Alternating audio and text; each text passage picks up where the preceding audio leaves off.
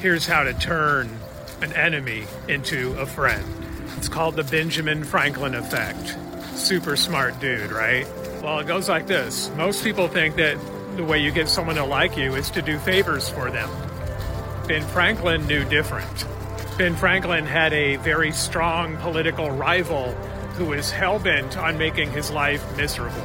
And so this forefather knew it would be a good idea to get this guy on his side.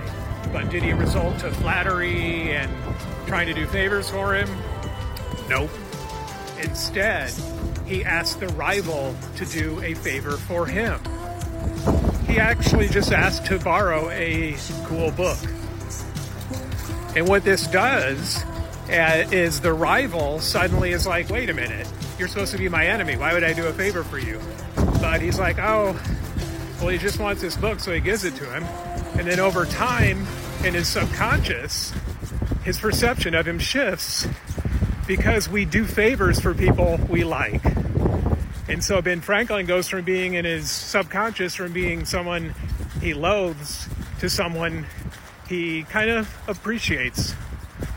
You know, here he is liking the same book. And this guy gets that warm glow saying, hey, I got to educate Ben Franklin. He borrowed a book from me, you know. So it's a win-win.